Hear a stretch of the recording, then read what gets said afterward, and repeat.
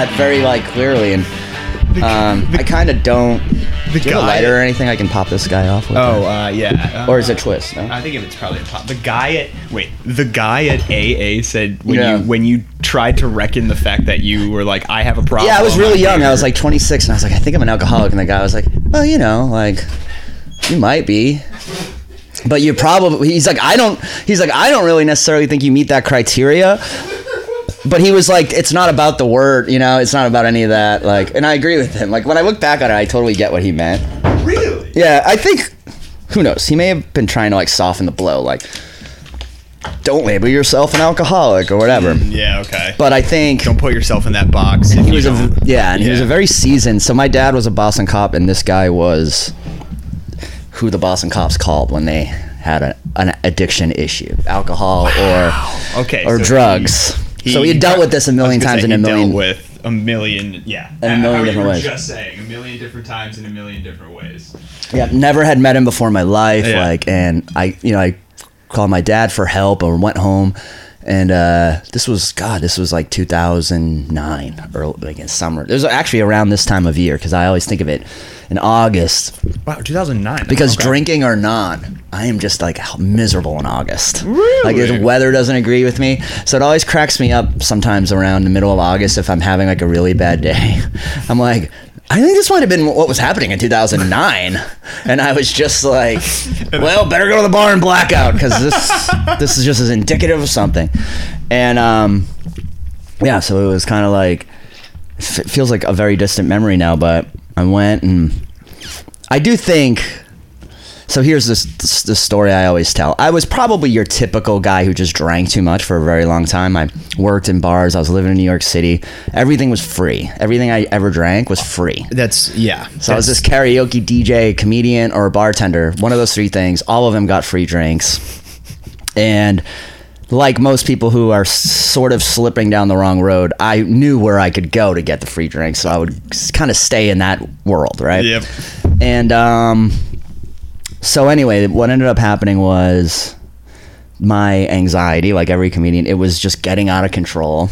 And I did the absolute dumbest thing you can do, which was like I just started drinking like every time I had anxiety, which was literally telling my brain like, this is what works. Yep. So every time I started to get anxious, it was slow. It took like 3 months. It was like every time I got anxious, what did I want? A drink, right?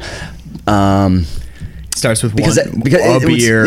It would start with me having like a tough karaoke shift and then being like, give me a shot and a beer. You know what I mean? Just to get, like, I'm pissed, you know?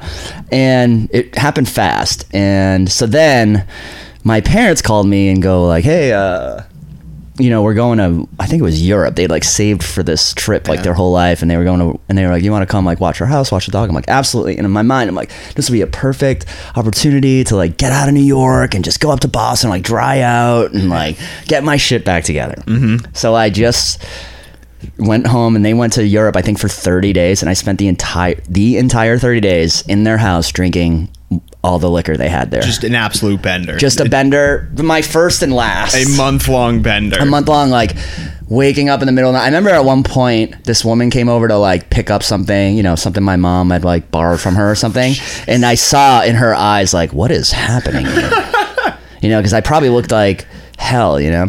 So I sort of was aware of time passing or whatever, and I was like, oh, my parents are going to be home in, like, 2 days, so I'm trying to, like, get it together. Doing like this super run that dry out now. Doing this horrible job.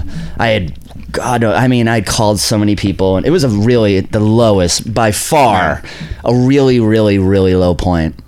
But it was also the beginning of everything, because it was like, I just had to admit, like, when I look back on it now, it was really anxiety that had gotten out of control, and like your outlet for it was alcohol. So what I really had to admit was this anxiety problem cannot be fixed like just by me on my own. Like, I've been trying forever, and it definitely can't be fixed by you with booze. And fuck no with that. Like, that was it. Because it had really, I mean, I'm not going to give it all to anxiety, because then just the health damage I did to myself, like in just those last couple months where I like wasn't eating and stuff. So then when I quit, I just stopped, and I did have like that horrible, like I couldn't sleep for 3 days. Like I basically had a panic attack for 3 days. I didn't have like a seizure, and I wasn't like, because I wasn't physically really dependent on it yet, but I was probably as close as someone can get without. Well, I was thinking too, when we were talking about one of the other comics who was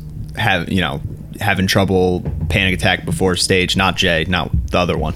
Yeah. And he quit drinking. That's having heightened anxiety is part of the first. It's withdrawal, right? Yeah, It's even the average person who doesn't have any issue with alcohol, or even maybe an anxiety issue, like will get what they call hangxiety, right? Right. Like that. Yeah. It's just part of it. You're giving yourself like a dopamine response, And I mean, even last night I watched that terrible Red Sox game.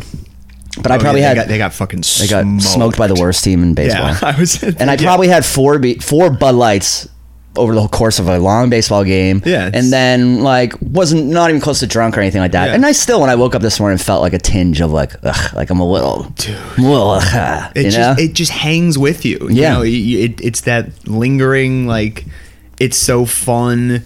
In that moment, it's that borrowing happiness. It's that phrase, borrowing happiness from tomorrow for tonight.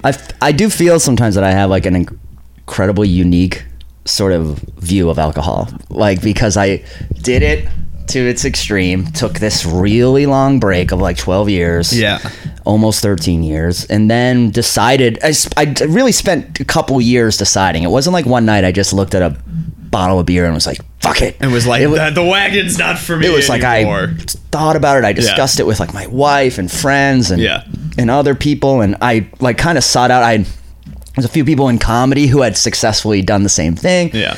So I'm like reaching out, and I really was like, anyone who quit drinking for a period of time will tell you like ending the streak is a big thing. Like you don't want to do it. It's like, even if you're kind of over it, I remember one of the things was people would still come to me and be like, hey man, I'm having trouble with drinking.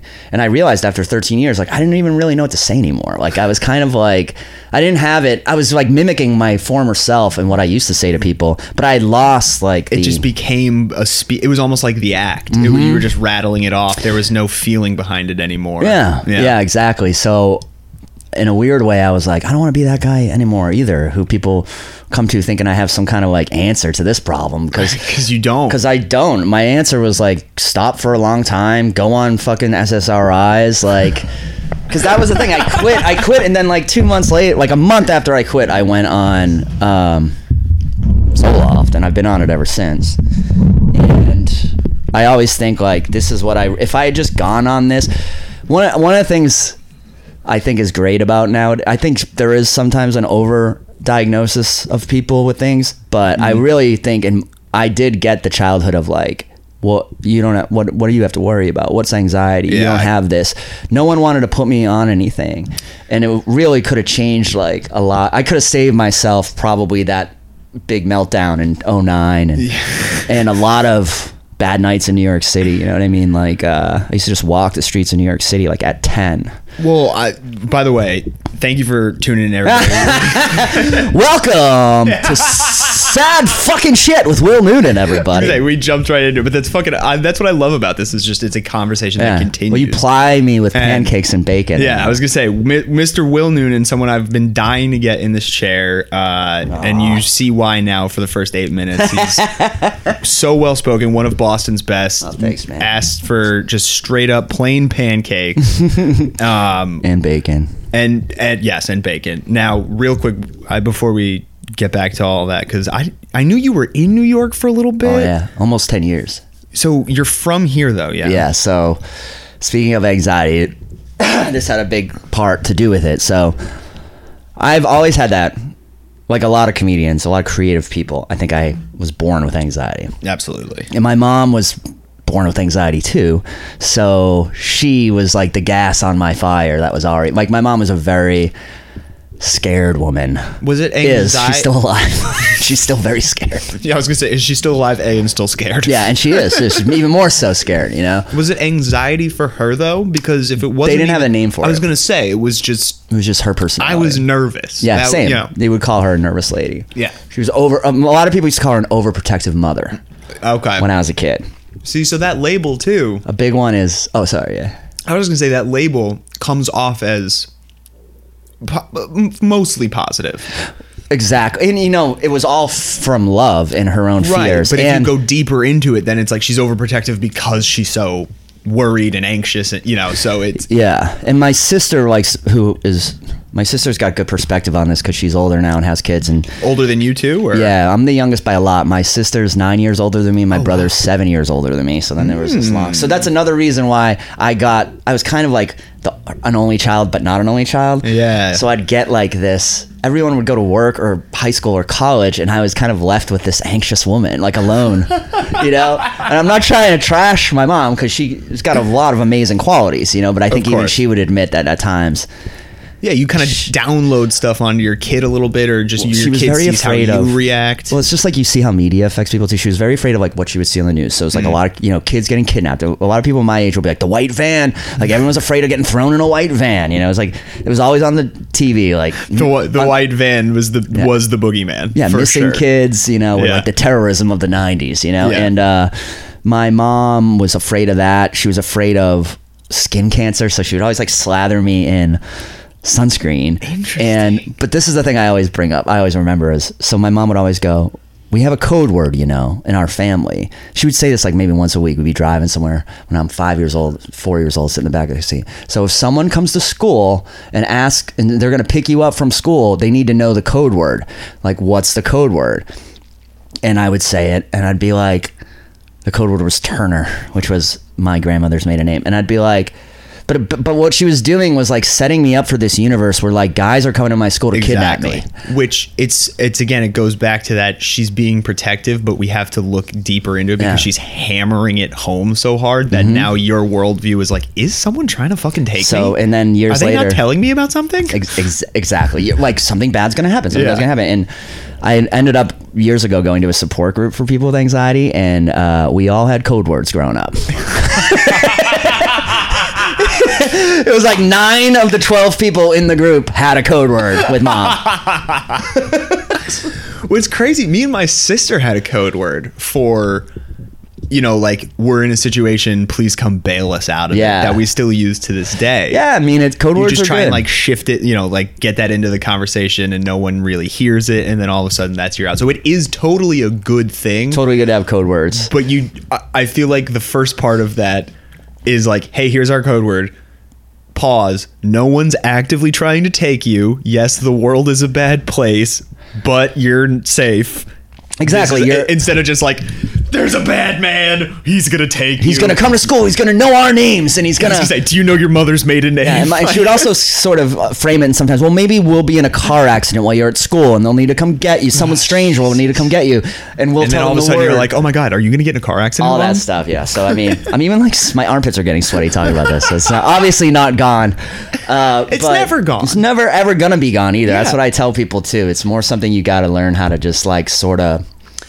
You just go like, that's my buddy, man. That's my friend anxiety. He's going to hang for like 20 minutes and then he's going to leave. Exactly. You just have to, it's also for us, like it's the gift and the curse. It's like the same part of your brain that can fucking think of something funny to say to a heckler in 1 second is the same part of your brain that can be like, you're going to die and convince you that in 1 second. Like my mom's going to get in a car accident. It's it's just creativity, Yeah. Stephen King he thinks of that stuff that he writes. There has to be days where he's like, am I a psychopath or not? And he struggles with anxiety. A lot of people do. He struggles with endings too. Yeah, exactly. So we were talking a little bit about this before, how COVID was such a big shift for a lot of people where you want this control, you want your day to go A, B, C, D, E, F, G, and then all of a sudden COVID, it's like, wait, the Greek alphabet is part of it? Holy shit, this is a curveball. So we were talking how a lot of people now are more like laissez-faire, trying to be detached from that anxiety. And how you said you were like, oh, I fall into that camp. So how did you make that switch if... Your whole life you've been like with this, lovely woman, but that's who showed you like you have to be nervous about the world.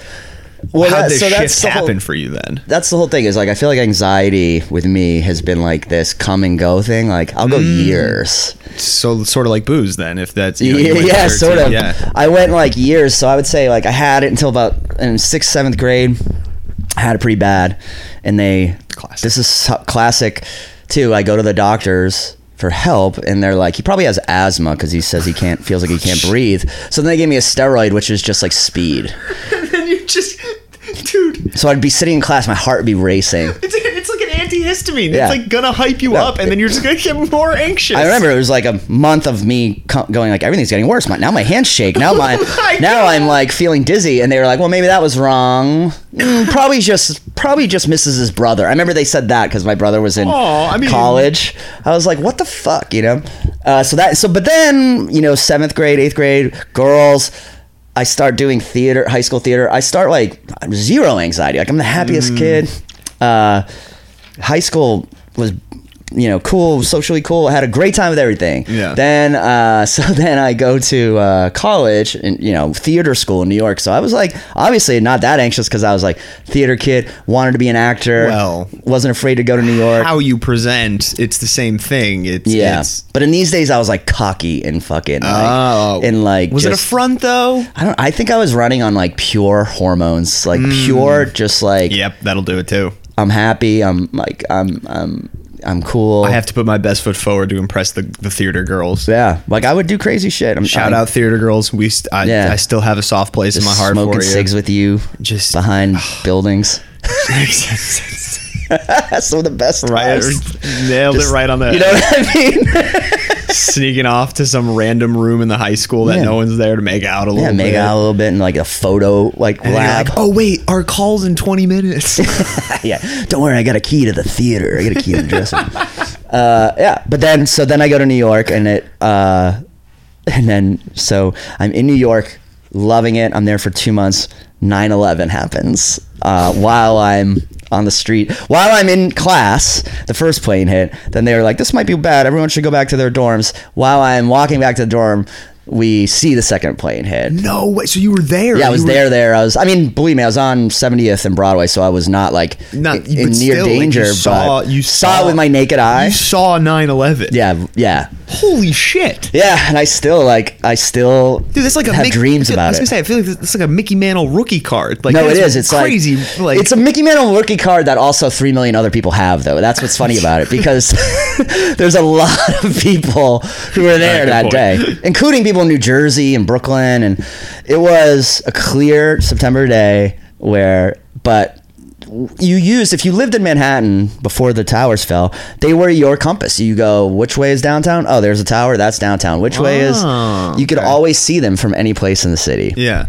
It's like the North Star. Exactly, right? Yeah. So to have those smoking was crazy, and then to have them on fire was crazy, and then to have them not be there was crazy. Yeah, wow. Now that you put it that way, of like that's everyone's point of direction, to just wipe off that from the map of.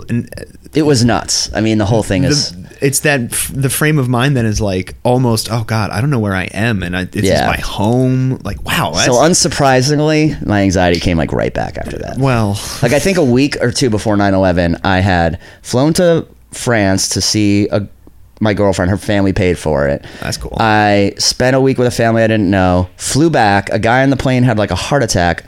The flight that should have been 6 hours took like 14 hours, and I never got anxiety once the entire time. And then maybe just pissed off. Like, why is this guy like, I wish I could have a cig right now. And then like sometimes I still go, I just wish I could be that guy again for like a week, you know, who just never got nervous. Oh, I thought you meant to have a cig. Oh, I could have a cig if I want. I can have one anytime I want. And then it was like this happened, and it was just like anything. It was like I think it rocked my worldview, like it did a lot of people. But it was like all the past few years that I had of like everything's going my way. It was like, yeah, well, everything can be going your way, but like you can't control the world. So that's happened to you a handful of times then. Yep. If you see 9/11, COVID, if you're like 28 then in 2008 then maybe? I have my generation, I think, like the class, I graduated high school in 01. I think the class of like 01, 2000. So like a good example of this would be all the guys in my high school who like joined the army like hundreds of millions of guys had before them with no fear of ever going to war. You know what I mean? From the 1960s or 70s until 2000, no one who was in the army like was in any danger. It was just a way to pay for college and like do shit. Well, all these guys from my high school who were like planning on that had to go to Afghanistan and fight. Afghanistan definitely was, and they were like the first ones. Gulf War had some skirmishes, right? Yeah, but you're absolutely right. So it's not like no chance, but like it was more not wars. It was definitely like or like a let's go hang out in the tech room. Yeah, and we're policing other nations or whatever. But I remember that. I remember a few guys panicking because they were like, "Dude, I didn't think I was going to be like fighting in a fucking war. Like I thought I was just going to go to camp in Texas for a few years and then pay for college." You know, that is crazy. So a lot of us too. Like, so then if you went to a 4-year school, you graduate in 04 or 05, which is so great. You get a job. Then what hits? 08, the recession. That's what I was. Everyone lost their jobs. Yeah, and that's when 08, 09 was when I got really bad with the drinking. But and for that reason too, because even I was just making less and less and less. But it also forced me. So once I did quit drinking in 09, I just had no job. I was gonna say, did you have a job? I had no job. I decided to move back here. I was like, New York is killing me. Like it's too much. I don't even like it anymore. I came up here and did like a couple spots, and I was like, I think I'm gonna love Boston comedy, which obviously I did. But I was like, anyway, I just remember like I quit drinking. I came up here, and then I couldn't get a job. I was going on job interviews. I was applying for jobs, all this shit, family, friends. Couldn't get anything. So I just kept sticking to comedy. Because it's 09. And no one's, your mom or dad isn't like, get a job, you know? Because it's like, I can't. Yeah, I'm trying. What's a job? And then by the end of the recession, who has jobs? All my friends were moving back home, and people with great degrees. So then by the end of the recession, I was a full-time comic, and it was like, that's crazy. So in a weird way, I can't, fault it too much, because it was like, what was that, like 3-4 years of the recession? From I remember my mom, we're at like some family dinner, and my mom was like, well, Billy, like, you got to get another job. Like, where are we going to look for you? They're hiring at this place. And my sister goes like, he has a job. He's a comedian now. He works. Oh, that's awesome. She was like, he works every weekend. Oh, that's his job. That's sick that your sister she stepped up like that. My sister's stepped cool up like and was it like, were you already looking at yourself as a working comedian, or was that the like? It was also no. It was like she was telling us both, kind of. Yeah, that's so cool. Then that she was like, no, I remember that moment extremely clearly. You know how like the ones that matter, you just remember it like. Oh, definitely. So I remember that very clearly. I was like, yeah, like, fuck yeah, I am a comedian now. Working every I was like, I work all the time, and I was still hosting, so I wasn't making a lot of money yet. But once you're a feature, you can, and if you're working all the time, you can pay rent and stuff. Yeah, absolutely. It's. I should say that too. I moved back in with my parents for like 2 years, which was hard. I'd been out since 18, and I moved back in at like 26, 27. But it wasn't that hard because everyone was doing it. That lined up. So we've had a couple. Your cohort from the Soft Boys days, which is that guy, which is No Mas, I guess. that's what he told me. Yeah, it's no more. He moved back home, and we've had a couple other comics, and I just think it's now becoming a little more again accepted. Okay, and I think especially if it's 09 and everyone's that was an amicable podcast breakup me and Del Volpe had. That was both of us wanted it to end. Really? It wasn't like we're still buddies. I was gonna say you guys are still boys, right? I was just I talked to him every day. That'd be crazy if you guys weren't. No, we still talk all the time. We still work together all the time. Everything. We might even do another podcast together. I was just like, I can't right now with all this shit going on, but I think I never really got a lot of money from my parents. I never really got a ton of like, they weren't like giving me cars. They weren't like giving me money, but they were cool. They were so cool about that I always think like, without them, I never would have been able to do. Well, that's a huge leg up. I mean, I was going to say, if everybody hadn't been doing that in, 09, would you have felt like shit? I was in New York. Absolutely. Now I got to go back with my parents. You're so right. I think for a few years in New York, that's what I was already doing. I was like, I can't leave, go home because then I'm a failure, but I hate it here. And I just beating yourself up daily, all day, every day. You don't want to be. Yeah. And I had a shitty group of friends too. Like, I don't talk to any of them anymore. Like, were they comics or no? No, I I mean, they were becoming to be. I was starting to be a comedian, and I'm still friends with those comedians. Yeah. Sam Morrell was one of the first guys, the first open mic I was ever on. No shit, really? Yeah. It's so funny. But like my bar friends and my karaoke friends, like when I look back, I'm like, we were just like all shitheads. We were all like being shitty people, and we were like, if we just all can be together, we're just a group of people. We're not like shitty in our own. I was having this discussion the other day with a buddy who came from college. He's a buddy from college. He came to visit. That's a better way to phrase that. And we were having that same thing of like, wow, it's so nice to see you. Like we were actually friends during that time and not just near each other. Yeah. Because that's the easiest way to make friends when you are a kid is just like, we've talked about it on this pod before, of just like, you're close to me, we're in school, we have the same class, we're now friends. Yeah, but then when you grow up, it's kind of like, oh man, they were just kind of there, and that's a really shitty realization. It's hard to have that. Yeah, and I think sometimes you go, we were sort of huddling together in a storm, like, you know, for warmth. Yeah. Do you know what I mean? It's like New York is full of friendships like that. You just two miserable fucks like find each other and go like, hey, like at least we're not lonely. I need some body heat. Yeah, you know, and it's a tough place, man. I loved it there, but I don't feel, when I go back, I don't feel like the pull anymore. I'm just like, this place is hard. It's definitely, I mean, dude, it's the concrete jungle. Yeah. Like and it's scary. I mean, people I've tons of friends over there, whether comedian friends or, you know, from when I grew up, and every angle of friend is like, when are you moving here? When it's time. And I'm like, it really changes. Things are going well here. It's fun. Like it changes your personality to live there. You have to be a certain way to live there. Interesting. You have to like build up a very thick wall around you, because how else can you walk to work and pass 5 schizophrenic people who are like could die that day, and someone on the street like moaning in pain, and another guy's trying to hand you something and you're saying no, another guy's trying to rob you. You know what I mean? And then there's 14 million advertisements hitting you, and then there's someone rich people making you feel shitty about being poor. Like it's just like, no matter what, it's again all angles. And I think that's also why people want their friends to move to New York too, because misery loves company. Misery loves two miserable fucks. It's like, I'm a miserable fuck. I want to make someone else a miserable fuck. You want to have someone else like living in a small apartment and kind of like hanging with you.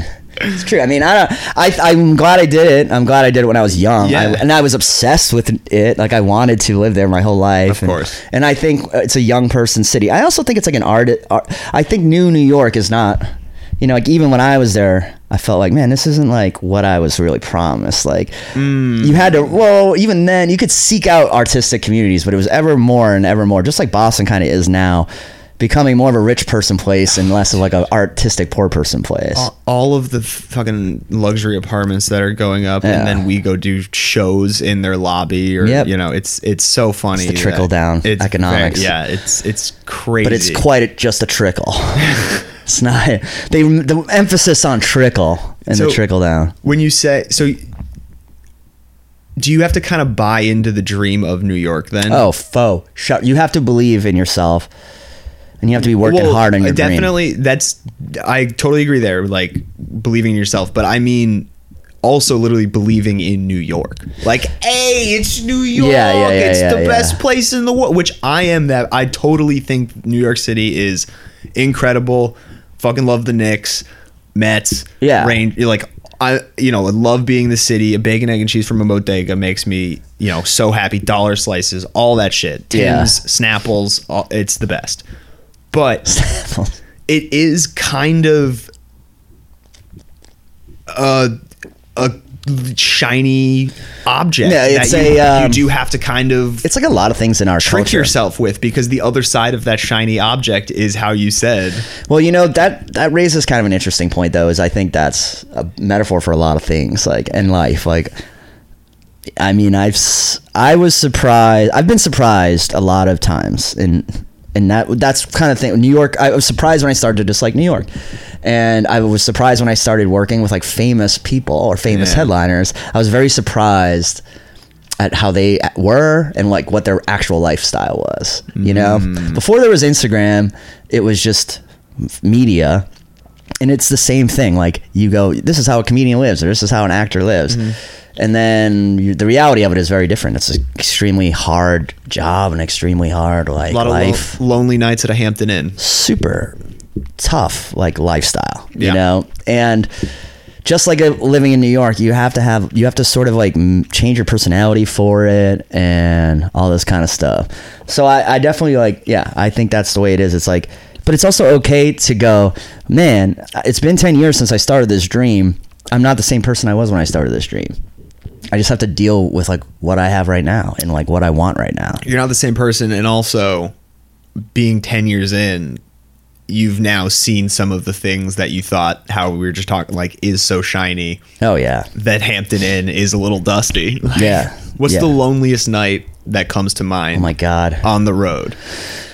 I can tell you right now, because this is when I sort of started really getting away from the road, because you were like, I'm gonna fucking kill myself. I was like, yeah, this is horrible. Oh, man. I've, like, had this instance so many times in comedy where I've like worked. I go, wow, I worked years to get to this moment, and I hate it.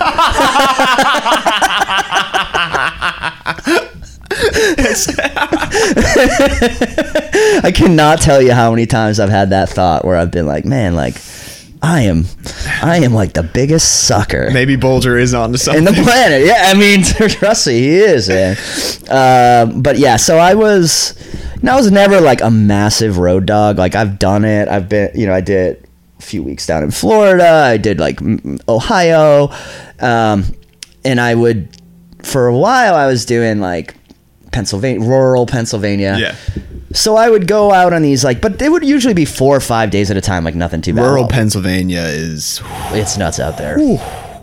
People literally have like a different skull shape in rural Pennsylvania.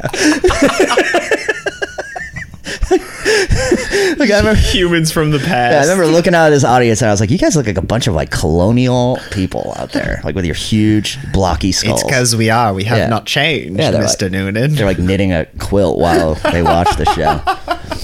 But I was like, more comedy, please. I started to add more days to make more money. Started to add more days. So sure. I finally got to like this 2-week stretch.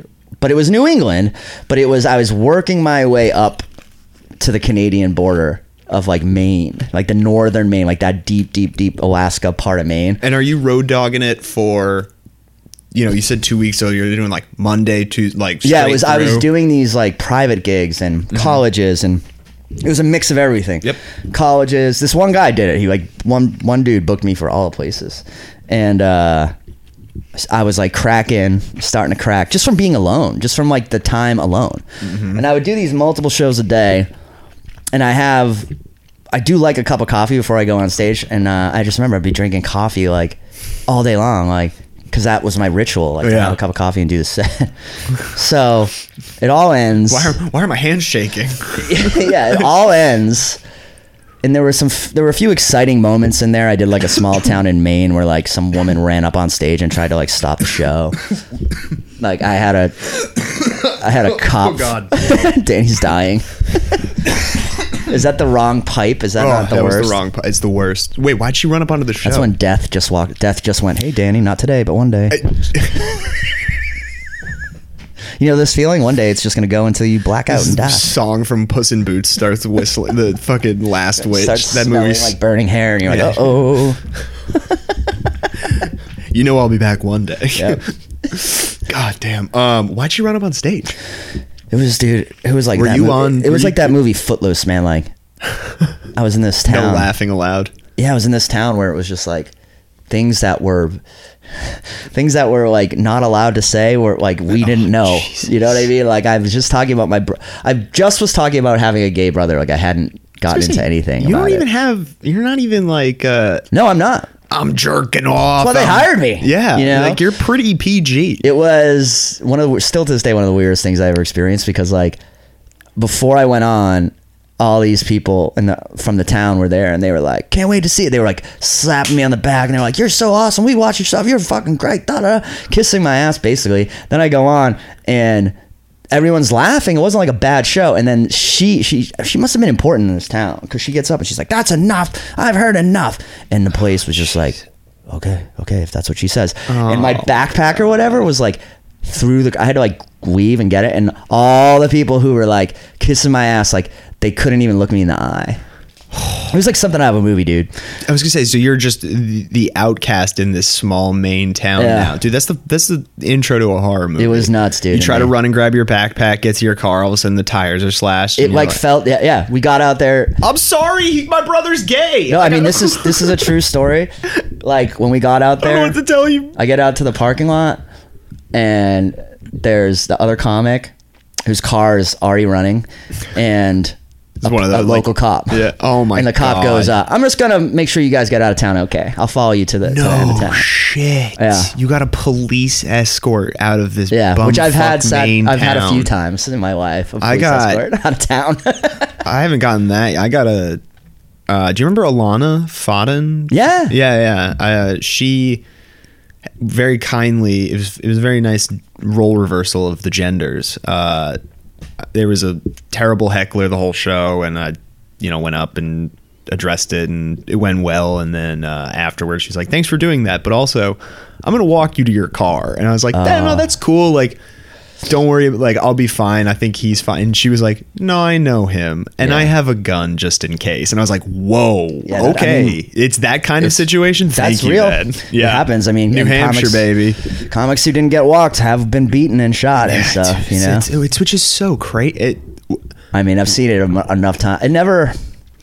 I guess I've never really let it frighten me a ton, because I just, even to me, that seems so outlandish that like this person's actually gonna do this. You know what I mean? But I also think that's me. The way my brain works is like, don't take this seriously, or else you'll like just freak out. So just like take it. Try not to take it seriously until you're in your car and you're safe, and then you'll be able to go like, oh, this was fucked up. Yeah, okay, and you can, But yeah, so anyway, the end of that was in Vermont. It was just beautiful.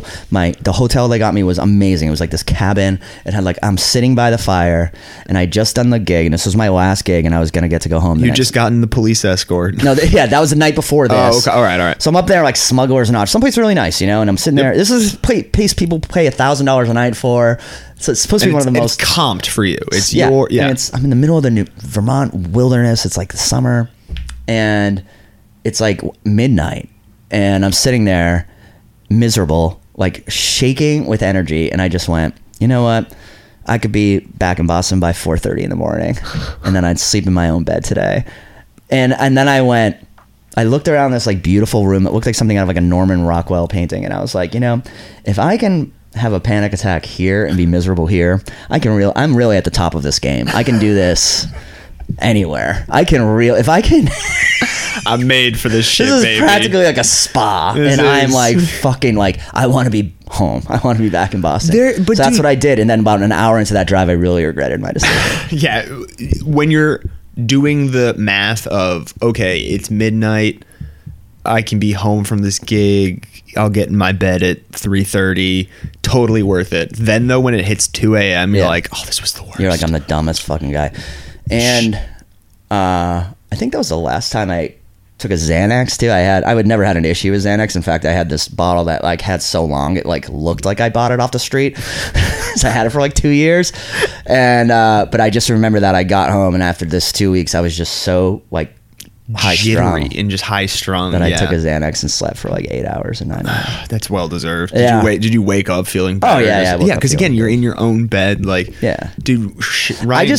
I just have realized I'm this weird guy who really likes his alone time, but I don't want to just be alone all the time. I totally know what you mean. I think that's called, there's dog people, there's cat people, and then I think it was fox people, which is that like in between of yes, I like being in a group, I enjoy this time, but also I need to be alone and get like a recharge. This is too much for me. Yeah. So I think you're right. I think that's why I like being married. I really like it, because it's like I get my day. She works all day while I'm like doing my comedy, putting around, like just scheduling, writing, working out or whatever. And then she comes home and then we spend like some time together. And then I leave and go do gigs. And then like one night a week on the weekend or something, or one night we'll like both be home and we'll just hang out all night. Yeah, exactly. You know what I mean? You get, do like a dinner or whatever, but that schedule works for, but it's nice. Yeah. Does it work for her too? Is she cool with the, the like, hey, two ships kind of in the night sometimes? Because that can be really hard to find for a partner. She's cool with almost all of it. She has a pretty demanding job too. So it's like it hasn't happened in a while, but every now and then the schedules just don't line up and it's like, hi, see you later. Yeah. And then all of a sudden you're like, I live with you, but I haven't seen you in 2 weeks. This is crazy. And we had a little, when she works in a hospital, and when she first got that, and it was like right after COVID, so everything was crazy. And it was, there was a period of time where it was tough for us to just not see each other. Like we both realized we were like down, and we were like, why are we so down? And I was like, maybe because we like don't hang out anymore. Because I haven't seen my wife. Yeah. It just felt like I was single again, because you're doing everything for yourself. Like one of the things you do when you're married is like you do things for each other. Yeah, it's a team. Exactly. Yeah. It's partnership. So then going back to doing everything while for still yourself. Wearing the ring, you're like, where's my person? Yeah. It's like there was a time where we were only seeing each other like asleep in bed, Wow. But it was short. That's gotta be It was weird. Yeah. It was weird. And just this disconnect from the person you're sleeping next to. Yeah, it was like I would come in and just give her unconscious body a kiss. Yeah. Good thing I'm well practiced in that as a comedian. No, but it's ebbs and flows, and it's all pretty. I think we found a nice sort of rhythm with it that everything. I take more days though. Like I'm lucky that I don't have to take every gig anymore, and I don't have to like you pick and choose a little bit. Yeah. If I don't do comedy 6 nights a week, I don't feel like I'm like slipping. You know what I mean? So I can take at least 1 or 2 nights off and just hang out with her. What a dream brain space to be in. Yeah, I only took about fucking 15, 16 years, but. I teach comedy and I tell them all the time, they're like, when am I going to stop? They always ask, like, when am I going to stop like with this on stage? I'm in my head. I'm like, I don't know. I was doing about 7 years before I really started to feel like I was like actually myself, comfortable and like saying what you know, how you feel up there. Vividly remember that, like that switch little 3-show period in a row where I was like, oh, I'm finally feel like I did when I was like making my friends laugh in high school, which I feel like is kind of the goal. Yeah. Oh, that's definitely. Yeah. You're trying to not play yourself anymore. You're trying to just be yourself. Exactly. You're trying to get to that, dude. The high school friend hang and everybody's cracking up. Like that's what you're going for. Yeah, that's sure. Pure comedy, pure like laughter, pure joy, pure happiness. Absolutely. Yeah, and I think everyone gets there if you stick with it. Yeah. Everyone gets there eventually. Whatever that may be for you, you do get there at some point. And you're right. It is this click. You go, oh, I'm finally, and it's slow. Like most comics start using someone else's voice, and then you sort of slowly merge that into your own. And the true, I do think that comes with not caring though. Like if you've done enough sets now where you actually believe that you're good at it, because you're like, listen, I've killed enough that I know if this one group doesn't laugh, like it's them, not me, or maybe it's me tonight, but there's going to be more. There's been a ton. Exactly. Let's just have fun for this one. Yeah. And once you can kind of tell a joke and it lands with a thud and that makes you smile, you're like, ouch. Like you like the sting of it a little bit. You're like kind of can see the humor in it failing. Yeah. That's when you're on to something good, Right. You're on to going back to the wifest for a second, because you guys met at the old show. This would come up. The show that, shout out Emmett Delaney. That you were instrumental in me meeting my wife. She was there at this, crummy bar show on a Wednesday at 10 p.m. Yeah. Did she walked up to you after the set this too, right? Story is crazy. I've been telling it a lot lately because I've been going to a lot of weddings and people will love to hear this story. Yeah, that's classic wedding fodder. But it's even crazier than that, dude. So the way the story goes, I don't know if you ever got this full story. I don't think so. Again, for me, we did the show for the usual 12 people that were there. Some of them I showed up an hour early. Some of them had fun. Yeah, you were there super early. I thought it was at 8 and it was at 9. Yeah, and I just kind of looked plays over into it and saw you after the show talking to this young this young gal. Yeah. And Emmett and I were kind of like, and my dad kept, because he came up to you at some point and said how I remember your dad. You. And he kept being like, I want to go say one more thing to Will. And I was like, no. That's, you've missed. Whatever you want to say to him, I will relay now. Your dad's busy part of talking to this nice person. Your dad is a big part of my memory of this story. He really is. You are his favorite comic. It's one of the, oh really? Yeah, dude. He still asks how you're doing. Like, yeah. Well, send him. Tell him I think of him a lot too, because it's true. I think of that night often. I really think so.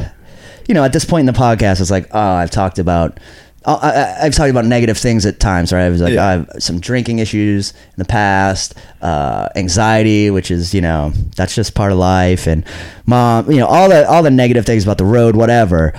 And one of the things I can really hang my hat on now is like, I won one of the biggest lotteries people can win, in that I have a happy marriage and I love my wife. So it's easy to go my special, that we had problems with it, or this, you lose some job you thought you were going to get. It's like, I have one of the biggest boxes checked, one of the biggest things people struggle their whole life to figure out. The top of the list, the biggest box of them all, exactly, is a big green check for you. It's like, she's great. We help each other. It's like, even compared to girlfriends that I had that I was serious with, I'm like, it's just easy. Yeah. It's not that hard when it's like this. So take the best girlfriend that you've had in the past, and she's still 10 levels and make higher, her your 1,000. Almost like your. It's almost like family. The way we have this connection at times. Well, now you guys are. Yeah, no, that's what. Yeah, she pointed that out to me. It's becoming family, making your own family, becoming a team. Yeah, you guys. But she's the best. It's the family that you're allowed to fuck. Yes, exactly. A lot. Finally, I've been trying to get my family to move to Alabama for years to just open that can of worms. So you're there an hour early at Common Ground. So my side of the story is, I get there early and I see this girl and I kind of feel like she's looking at me, and I'm like, why is this chick looking at me? Oh, Billy still got it. Yeah, I guess I still got it. But the story goes like this. So my wife had dated this guy who might even listen to this podcast, because I know he's a big comedy fan, even though I've never met him. She was dating this guy, casual dating, for 6 months. The first date he took her to the Burren comedy show, and I closed the show in Murdered. Yep. And that was their first date. So fast forward 6 months later, that's kind of like shit or get off the pot time, and yeah, it's definitely 6 months. Brighton. Yeah. Claire, my wife, was new to the city. So she kind of wanted to move on. She didn't really like this guy that much. It just wasn't working. I didn't have that move forward thing. So she goes over and breaks up with him after class one day. It's that Thursday. So she goes and breaks up with this guy. She goes home. Her roommate is like, what's up with you? You seem kind of down. She's like, I'm not. She's like, I just broke up with this guy, and he really didn't seem like he cared. And I guess I don't mind that, but it just kind of felt weird. I thought he might say, let's try this, or or at least be sad, but it was just kind of nothing, and I just kind of don't know how to feel about it. So her roommate goes well, let's just go get some beers. That's what you got to do. When you're down. Let's just go get some beers. So then they go to their regular place, which just so happened to be having a fantasy football draft that night, and was packed. Oh, so the regular place wasn't even Common Ground. They never set foot in there. No way. So then they're looking for a new place to go to. So they fucking stumble into the Common Ground, where you and Emmett are setting up a show, and they're like, oh, they're setting something up. Weird. I show up an hour early by accident, and Claire sees me and goes, wow, I think that's the comedian I saw the first night I met this dude. What are the odds that I would see this comedian on the first day I meet this guy, and on the last day of a relationship? Yeah. What are the chances of that? So she's like, but I'm not 100% sure if it's him. I got to see if he tells this one joke, and then I'll know if it's really him. Imagine if you hadn't done the joke. And it was a joke I barely ever told. And no way! Yeah, it didn't keep either. It was a joke that never made it on a CD or an album or anything. It was just a joke I was trying for a summer, and then kind of fucked up. Get the fuck out of here! So, dude, imagine. Not to mention, she sat through the whole show. I closed it. So she sat through that whole show. Yeah. I close it, and I do the joke. Oh my God. Out of luck. Like so many lucky things are just happening. Lined up to for me you. here. Yeah. And then Pete Calais stuff. And then she's like, I have the set recorded. Her roommate yells something out, and I kind of like know it's the girl, and I'm like, I don't want to like get into it with you. Like you could tell, I'm like, good. After you did the joke, she was like, oh my god, it's him. So someone yelled something out, and no you can hear me kind of go like, okay, like I don't want to. Yeah, I'm not addressing this. Not addressing it anyway. I get off stage fast. I have this all on recording too because I never turned my recorder off. Yeah. On purpose, like not on purpose. I thought I had. You can hear me talk to you. You can hear me talk to Emmett, and then Tilson, being Tilson, he goes over to the cute blonde and starts talking to her, and she's like, yeah, you're interesting, but listen to this story. So she tells Tilson like this story. But like, I want that guy, Tilson, that guy, being please. a bro, was like, I bet Will would really love to hear this. Mm-hmm. So I remember he comes over. He's like, you gotta meet this girl. She's got a crazy story for you. So this part I have it like on Google Drive. No shit, you left it recording? Yeah, no, it was in my pocket, like in my shirt. Actually, I think I took it out. I put my phone face down on the table, but it was like, I swear to God, and you can, if I played it for you someday, you'll know that like I don't know I'm being recorded. No, so because like I sound like I'm like, hey, what's up? Like, how you doing? You guys say you've seen me before? Cool. No way. So you accidentally recorded your first conversation, and I still have it, and you're gonna love this. So she goes. So she tells me a story, and I go, well, you know what? And I got to give myself credit for this. I was on. I go, well, and you could tell I just had a good set or something. I go, sounds like fate to me. And I was like, I think we got to go on a date right now. It's only 10 o'clock. It's only 10:30. I'm like, we're in the city. Why don't we just go get a couple drinks or get something to eat or something like that? And we had such amazing chemistry that her roommate and Tilson were both like, I think that's a great idea. Like, you guys seem like you've known each other 100 years and you just met. This is all on recording. And then we are walking out to go. She goes, well, first let's just walk around. We'll figure out where we're going to go. We're walking out, and I go, oh, fuck, my recorder's still on. And I go, if we end up getting married, this is going to be a really crazy recording. And then I click it off. Get them. Fuck at it. That is, swear to God. Oh my God, dude. And that's a perfect 10 out of 10 recording. Yeah. And it's like, so I have it saved on like multiple platforms. Yeah, I was going to say, you cannot lose that. I almost had it animated for the wedding. It ended up being like a whole thing. Oh, that's awesome. But it was like, so then we go, and I'm telling you, man, when you know, this was like, I knew, like, I was like, I never had a conversation, and we're total strangers. We have no reason to meet. She's from Virginia. I'm from here. Like, no connection other than the common ground. But anyway, we walk out, and then I go, oh, like someone forgot something. I think it was her forgot her phone, or we had to go back, like the pocket pad, to the bar. And I walk in, and your dad is walking out, and he just gives me this look like, you are the slickest motherfucker. Like, you just scooped this girl right out of this place. And I always want to go, I got to find Calais' dad and be like, I married her. I'm pretty sure he knows, but if he doesn't, I will be sure to tell him. But yeah, it looks like, oh, he must do this every night. It's like, no, I did it once and I married her. That's fucking awesome. It is an amazing story. Like, I tell it a lot because it's just true, and it's great to have my wife next to me at a wedding or something going like, it's true, because everyone thinks I'm bullshit. That's so funny that it was recorded. My dad's there of like, look at you, Mr. Sly Man. Like, yeah, I know the face he did. Yeah, he gave me like a little like winked, probably dropped it. Yeah, But so that's why I say that. I go, if I'm worried about something, or I feel like the universe gave you a box to check. I got like the biggest like gift, just like right from the sky, and it's still like God. And moment, it's like marriage. There's gonna be good days and bad days. We've had struggles here and there, but nothing like even close to like. Oh, it's just only been. Nothing close to. I never have a day where I'm like, did I make a mistake or something? You know, like a serious one. Not even close. Okay. In fact, that was part of it. It was like COVID was a real test, because we weren't engaged yet or married. We were just living together, and it was a small apartment, and we were both going through a lot. She's working in healthcare. I'm working in live entertainment, so it was like we had the opposite problems. Yeah.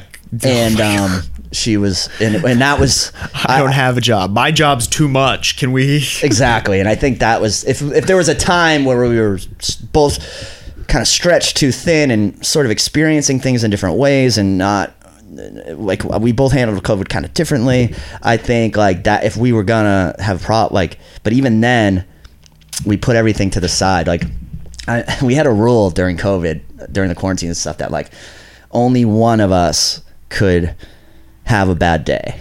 Dude, that's such a good rule. So you decide, whoever's clearly having the worst day, the other one has to step it up. The other one has to step it up and be oh, dude, I love that rule. No, I do. I told it to a few people, and they're like, "That's really," and we've kept that kind of going. Yeah, and dude, it was a good rule because it was really necessary during COVID because we were both. I mean, I was having like all my shit was kind of coming back because I just had so much downtime. I'm a little. If my anxiety had like a title, it would probably be like more health anxiety than anything else. So this was like my worst nightmare. Kind of true.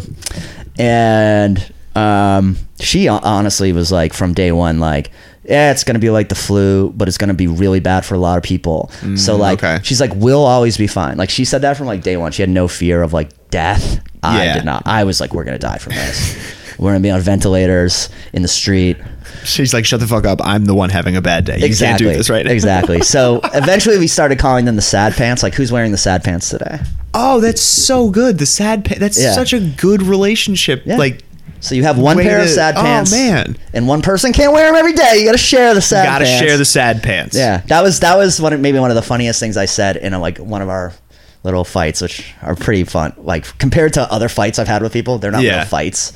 So you yell like our fights are more like, dude, like little discussions. You know, how funny is it? We don't yell or scream when in that heated moment. It sounds so reasonable and logical, but then you take the step back and you're like, oh, I just shouted at her, you can't wear the sad pants. Yeah, that's literally what I said. It was like I said it's like you're wearing the sad pants every day and I never get to wear them. Like that was, and then literally we both like laughed like that. We were like, wow.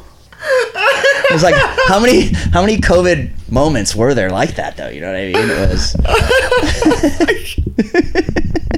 because her whole she was graduating from, like, she's a physical therapist, so she was graduating from grad school and everything was fucked because of COVID. Her whole job is touching people and stuff. And so she was like, her whole career was getting screwed. So she had to take all the tests, medical board tests and stuff. Yeah, while all the shit's going on. Cost $1,000 if you fail it. You got a year on ice. It's like a ton of pressure. So she went through this month or 2 month period where she was like really stressed out all the time. And that's when I was like, it's like you're wearing the sad pants every day.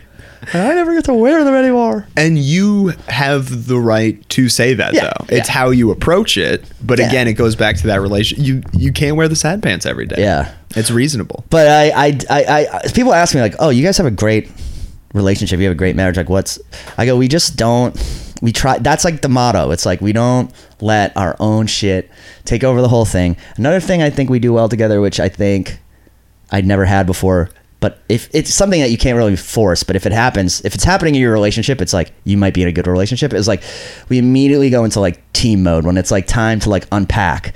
It's like we just unpack. Yeah. Like if there's a mess, like we both clean it up. If it's like we're very good at like without saying it, just splitting the task in half and doing it, and not being like, well, you aren't doing as much as me, or.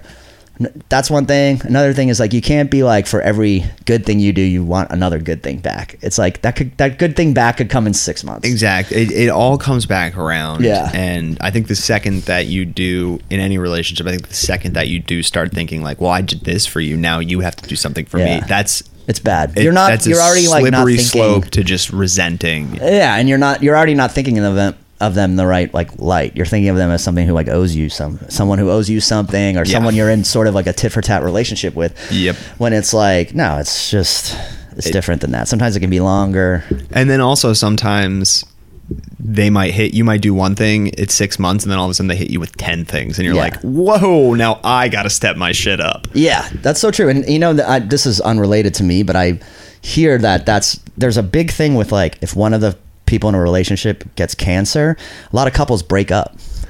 Like even married couples, because no matter how nice the non-cancer person is, they're just like, it's just been years of just you being sick.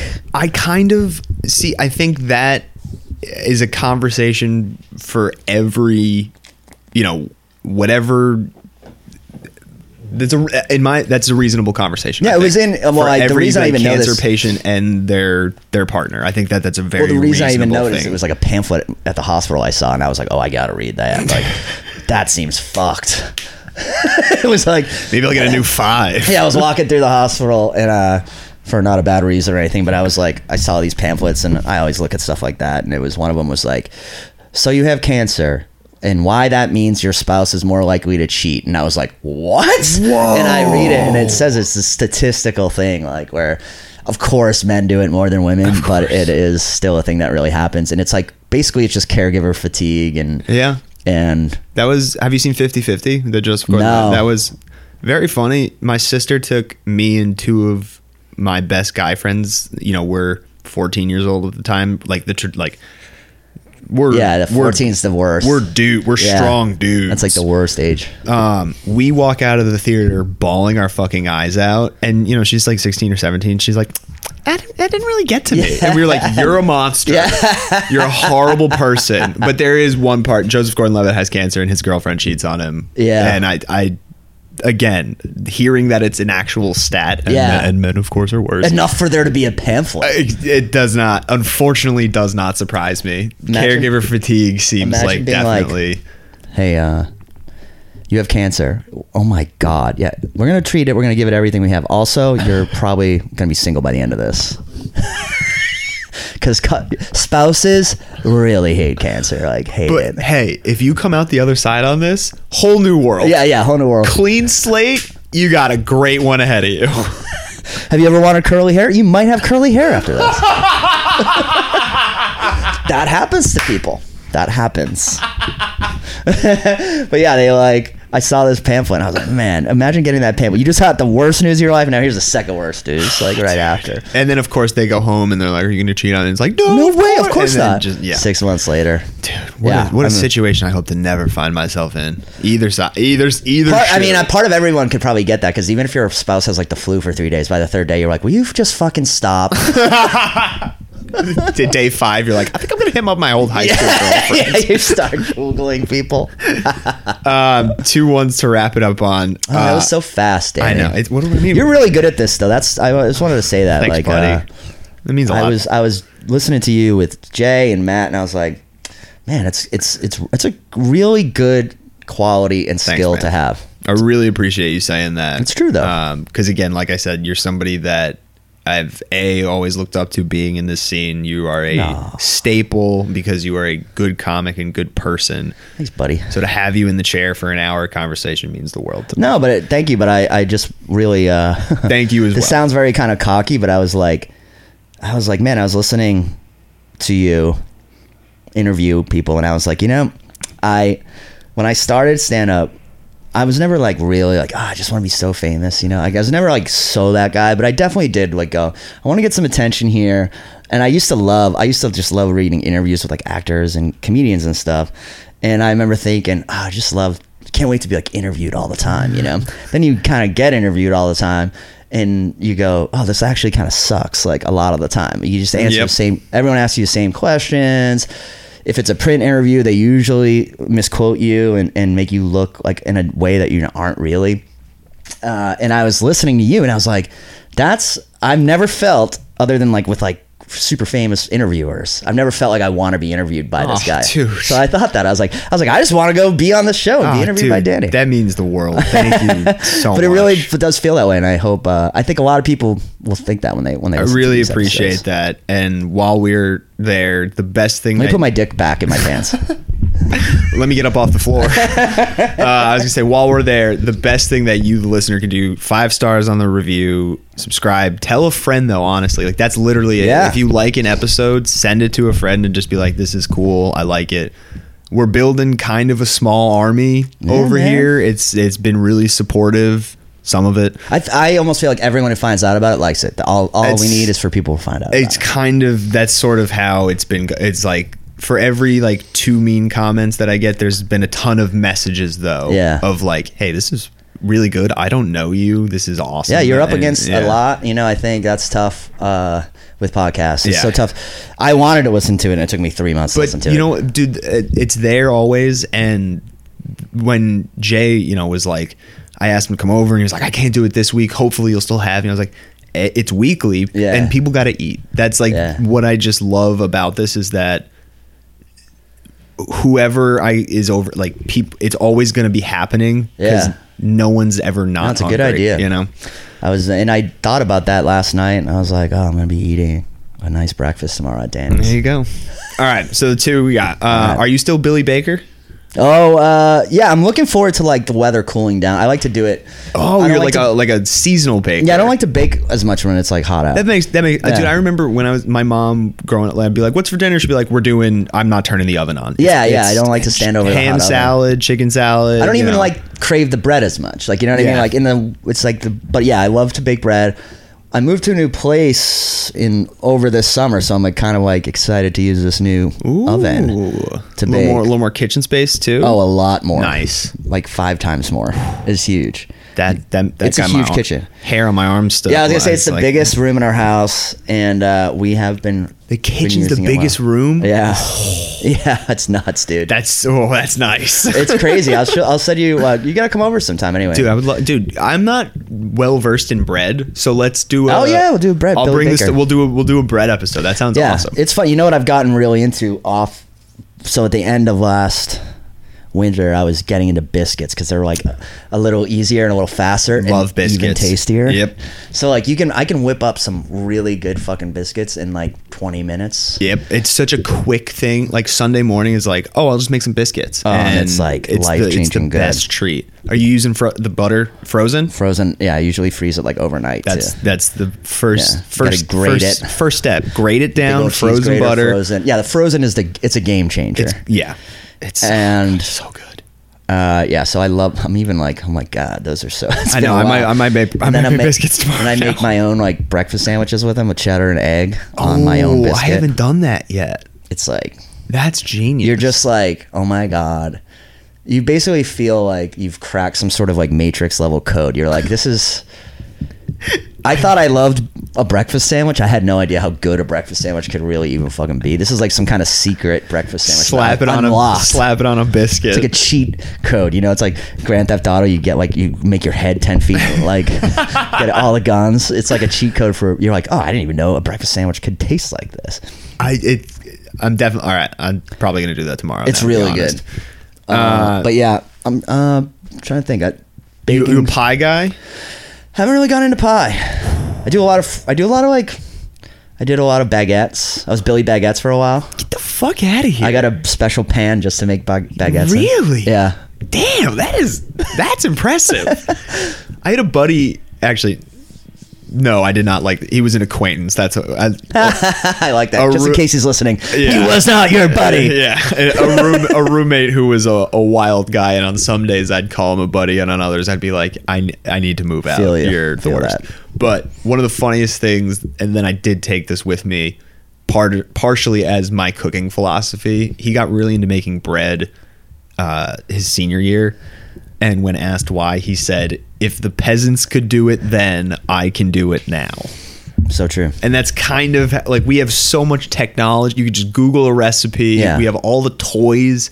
We don't like bread kneading. Oh, you just throw a dough hook on. I vibe with this buddy friend so much because I was the same. It's like, first of all, I do this to my poor wife all the time. I'll come in right before I stir everything up. I'm like, look at this pile of shit. I'm about to turn this into a loaf of bread. You know what I mean? It's just like flour, milk, like. I'm a god. Look at me. I'm like, I'm about to create bread out of this. Look at me. This is art. Yeah, you just like have turned a pile of garbage into a beautiful loaf of bread. Exact, dude. Man, and there is I think every bread maker goes through this phase where you're like, I'm gonna save so much money. You're like, bread from the store? No way. for a fraction of that cost, I'll make even like fattier bread at home alone that like will go bad in a day and a half. It takes 9 hours to make. 9 hours to make. And like, yeah, and it doesn't work out that way. My uncle is another big inspiration for cooking for me. And one day I didn't have bread, but I wanted a PB&J. So I just said, I'll make the bread. And texted him that, and he goes, let me know how it is in 9 hours. Yeah, it's kind of like, yeah, that's like. I texted him, at like 9 a.m., 10 a.m. or whatever, like I want a PB&J for breakfast. I texted him around 5 or 6 and was like, it's pretty good. Yeah, he was like, yeah, I told you, man, it's a days long process. And honestly though, that's how baking a loaf of bread has started with me many times. Like just like kind of, I could go for some bread and olive oil right now. Yeah. And then it's just hours later. And the thing with bread is like the weather really does make a difference, which is weird. Which is why I like cooking more than baking. And yes, the two are totally different. Yeah. Because baking is a science and is affected by the weather, the environment, whether it's outside or your house weather, or maybe you just washed the little table. Things can, and there's more like water droplets in the air near the bowl. A lot of people tell you leave your oven on, or even the light in the oven, the light bulb in the oven can make a difference. Yep. People say there's so many things. So finite. I like to put like water. I'll boil water, and then I'll pour the boiling water on like a cookie pan underneath the bread while it bakes, because that will steam the whole time and then make the bread crust a little more like crackier and crinklier. All right, so sad pans and water under. That's a big one. I learned that from. That's huge. From a cookbook or something. That's awesome. But that's a big one. And the stock question that everyone. Oh yeah. Animal that you would eat, no societal or legal consequences. What do you want to munch? What do you want to try the most? I thought about this so much, and I think I might have the most psychotic answer that anyone's. Jay said his dog. That's pretty psychotic. I kept kind of. It was funny as hell, and he made sense. But there's eating and there's tasting, right? Ooh, because I've always wondered what, and I hate to even admit this, but like as a kid, I've always been like, people must taste good if cannibals eat them. There's no wrong answer to this question. In this room, any answer flies. I think I completely agree. There's also been, we're eating bacon, right? And it's delicious. Pigs love things that are delicious. They would eat bacon no problem without knowing what it was. I think that it has to be prepared properly. Human. Yes, because I read a segment from a cool book. Am I the first person to say human? No. Oh, good. I think someone said, I think it was Sam Buck who started with, he said horse tartare and then was like, but I mean also like people. Can I say you definitely went into it the most proud so far, and I respect that. I just think it's like we all know it's out there. We've seen Alive. We've heard of cannibalism. Army Hammer. I don't like. It's not something I dream about. It's not something I like think about and jerk off or go, oh, I wish I could eat a person. But I'd be lying if I hadn't thought like Hannibal Lecter is one of the most famous like characters. I mean, dude, the show Hannibal and the way that they prepared those dishes. Yeah. It's fine dining. Yeah. And it looks delicious. And I'm always fascinated by like those stories you hear like, oh, the king like cut up his slaves and fed them to his other slaves and they like loved it. And at the end he told them and they all vomited. So it's like, what was it like up until then? They were like, this is an amazing meat I've never had. What I mean? What are you? Like it would repulse me to if you gave me a plate with like a steak on it. We're like, that's a human steak. Oh, so you want to just be told it's regular steak? I'm just saying. You said without any consequences. Yeah, without any. Yes. So I mean, without consequences of getting sick, without consequences of feeling bad, without consequences of like. So we're in a total hypothetical here where I can, without any problem, find out what human meat tastes like. I'm taking it, but there is no real scenario other than starvation where I would want to do it. In this, again, I feel like this is going to be played in a courtroom one day when I'm fucking. In this no consequence, you just want to see what it tastes like. Now, if somebody handed you like a pill or like Beyond Beef, like a lollipop, yeah, or like a Beyond Beef patty, let's go lollipop. Somebody handed you a lollipop and said, "This is what human meat tastes like." Is that a good enough? But there's no human meat in this lollipop. Or is it no? There's got to be some for the taste. But if you can recreate it, you know what I'm even more interested in than the taste? What does it smell like cooking? That again, garlic everything smells different pre, post, and during cook. What would it smell like? People who have had to eat human meat, have said that it tastes like pork. Like it's a porky consistency and a porky taste. Which I'm kind of like, if you look at a pig's skin and a pig's like fat, it's kind of like a person's. Yeah, no, you're not wrong. That's definitely... That could make sense. Yeah, I bet it's not good. Like, I don't like pork other than bacon. So, like, I don't like a pork chop, really. So, I probably wouldn't. What about like a sweet and sour fried pork, like that you get from like a Chinese restaurant? Yeah. So, like, what if I'll fuck with it, but I'm not gonna order it. I'm not like super into pork stuff. And what part of the human? Because that's a whole other thing too. Oh, definitely like ass, or you know what I mean? Like, I just want a piece of the ass. It's the only option. Yeah. Like, in fact, I'm like, I almost want to be like, come on, don't be gross, Danny.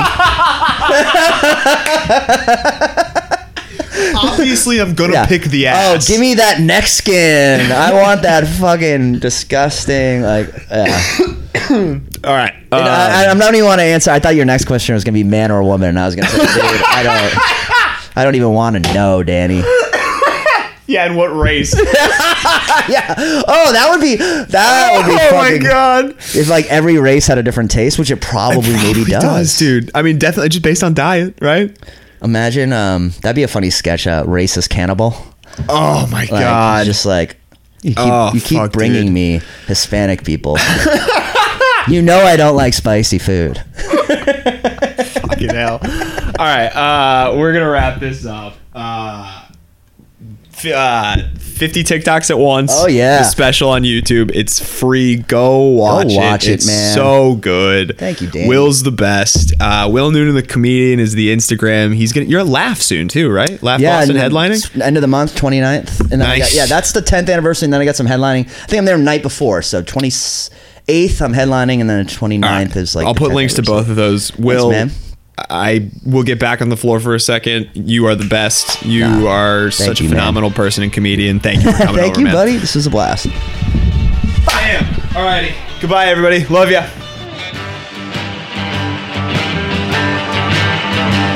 Yeah.